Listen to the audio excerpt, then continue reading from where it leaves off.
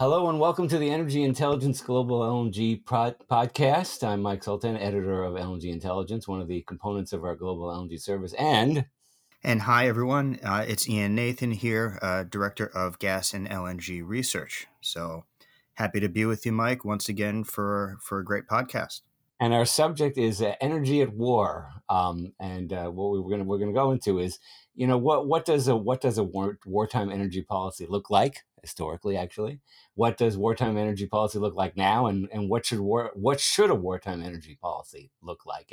And you were telling me you thought the World War II example was apt, or at least somewhat apt for our current situation here.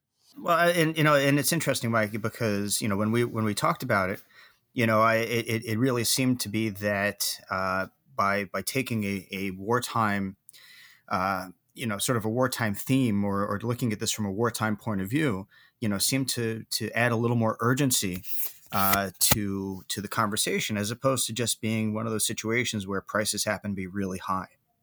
Yeah, I was, and so I took a look at, I did some reading, and in World War II, they had it. I mean, you don't always want to be going back to World War II for examples, but they had an energy supply response that was interesting and could serve sort of as kind of a baseline and tell people how we're thinking about it. I mean, at one point during the war, German U-boats were sinking U.S. oil tankers on the Atlantic seaboard. So the U.S. completed this 1,200-mile oil pipeline from Texas to the U.S. Northeast, and they did it in a year and a half. And they built another line for gasoline and refined products that took less than a year. So that way the oil tankers didn't have to go around, and the U.S. Navy could focus on protecting transport across to Europe. Then there was another project I read about where the Allies, they needed to come up with something to transport oil across the English Channel to support the tanks and mechanized troops after D-Day. So they came up with what they called Operation Pipeline Under the Ocean, which came out to be Pluto, I believe. And it's a flexible oil pipeline, and what you had, and they do more of it. They've done more of it since. But if you watch a YouTube of this thing, it's like a giant floating spool of thread that churned across the channel, laying pipe. But the point of all that is just to make is that there was really a robust, creative build-out response to the situation, and now we have like 14 months until the winter of 2023-24. That's what analysts are most worried about. 14 months. And now the question is, what are we seeing? Are we seeing anything even like this in Europe? Talk about where does wartime policy stand today? Right. And I think it's an important question because, I mean, and to be clear, we're not necessarily comparing the Russian invasion of Ukraine to World War II, but I think the implications are still the same, which is that you have a significant conflict, which is really causing havoc, or amplifying the already existing havoc across, not just gas, but all energy markets, and I think that's why we're having this conversation. And we're asking, well, what sort of wartime policies are there? What have we seen? What do we expect to see? I think you're asking the right questions here, and I think if we think about it for a second, you just recall that last year the market was already getting out of control, but there was no war there, so we can leave 2021 behind. But this year it started, or I should say that at least when the conflict broke out, when the Russians invaded Ukraine, you saw, I guess, the first line of defense was a lot of plans. There were a lot of suggestions and outlines for what can be done on the supply side, on the demand side, and at the time, that was all very important, but arguably the market did all the hard work.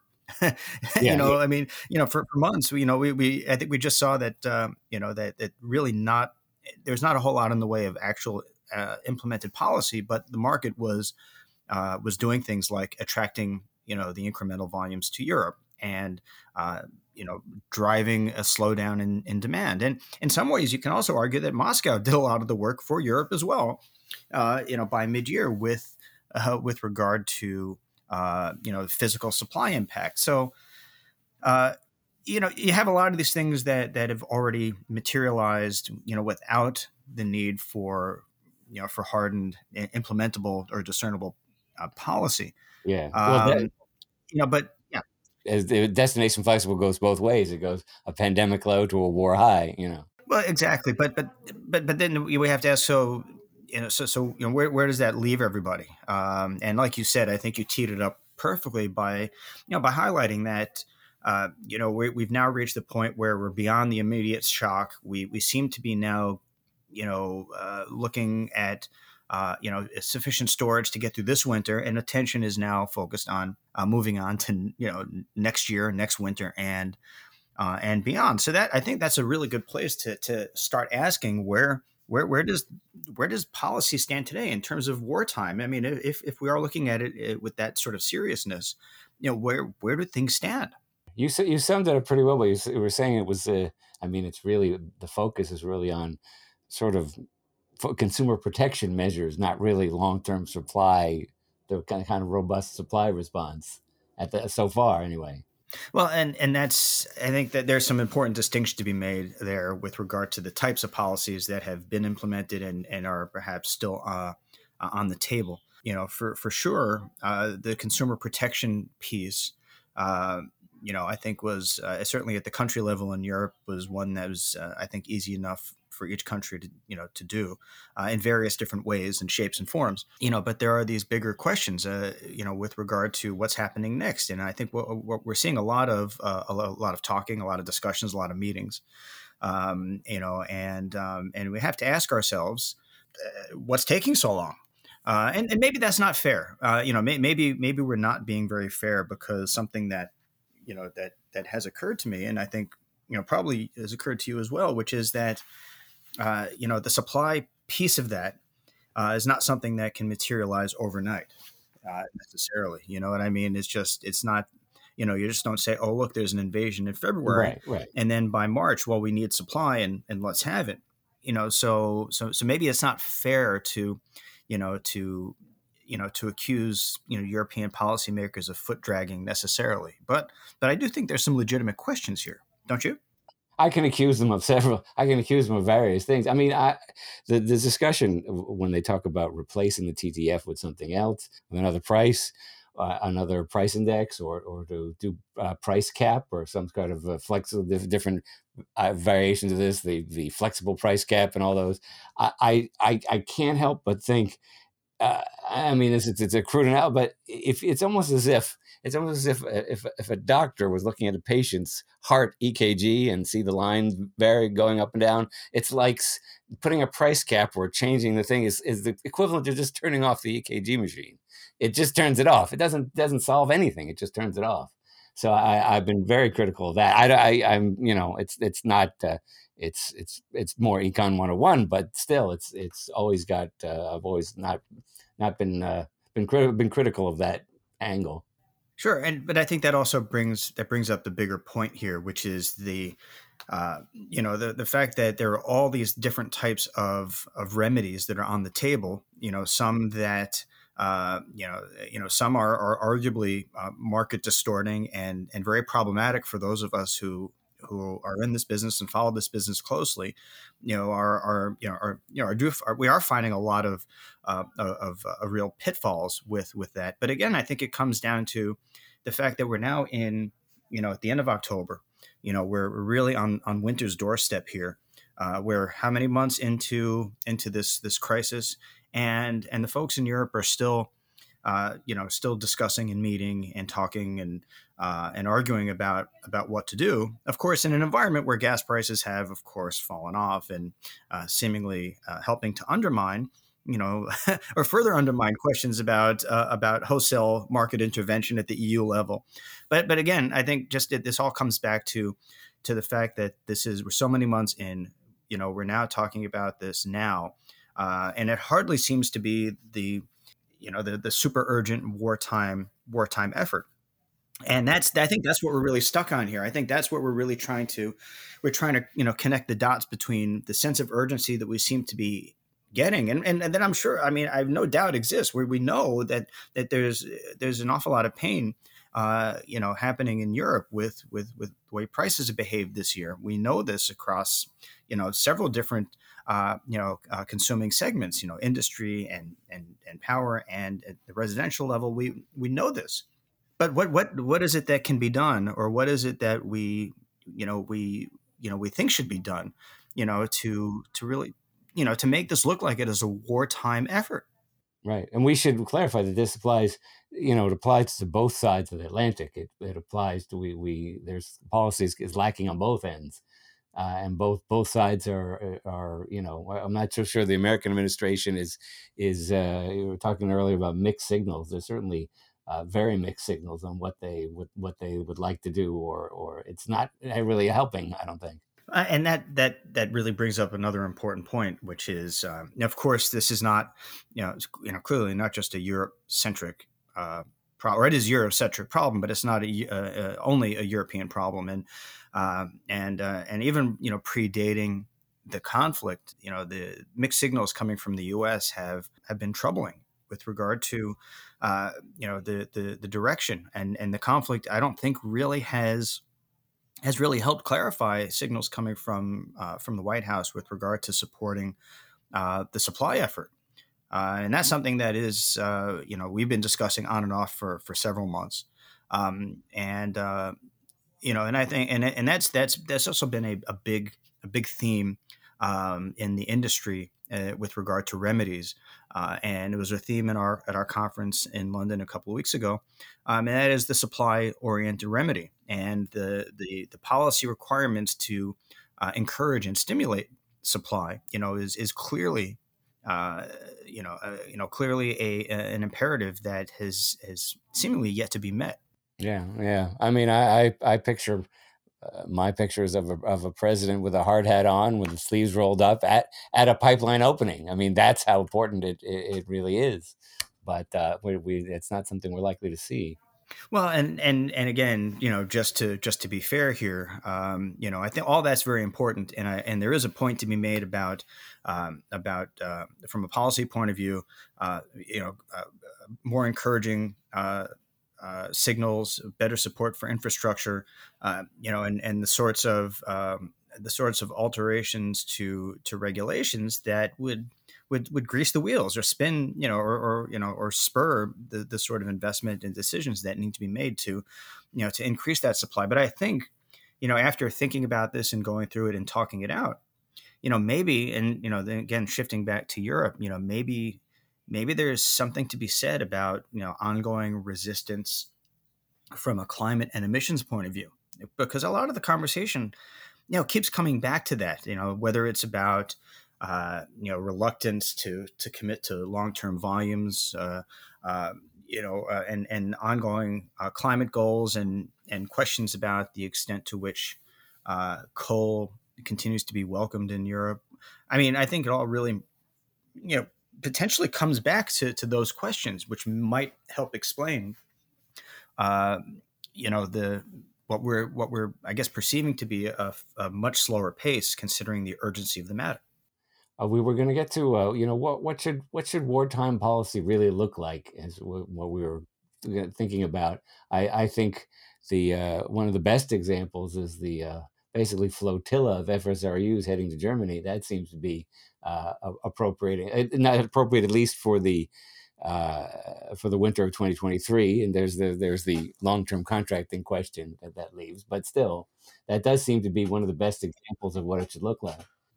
Right. Well, when you have the German government getting involved and taking ownership, and basically that sort of intervention is an interesting example.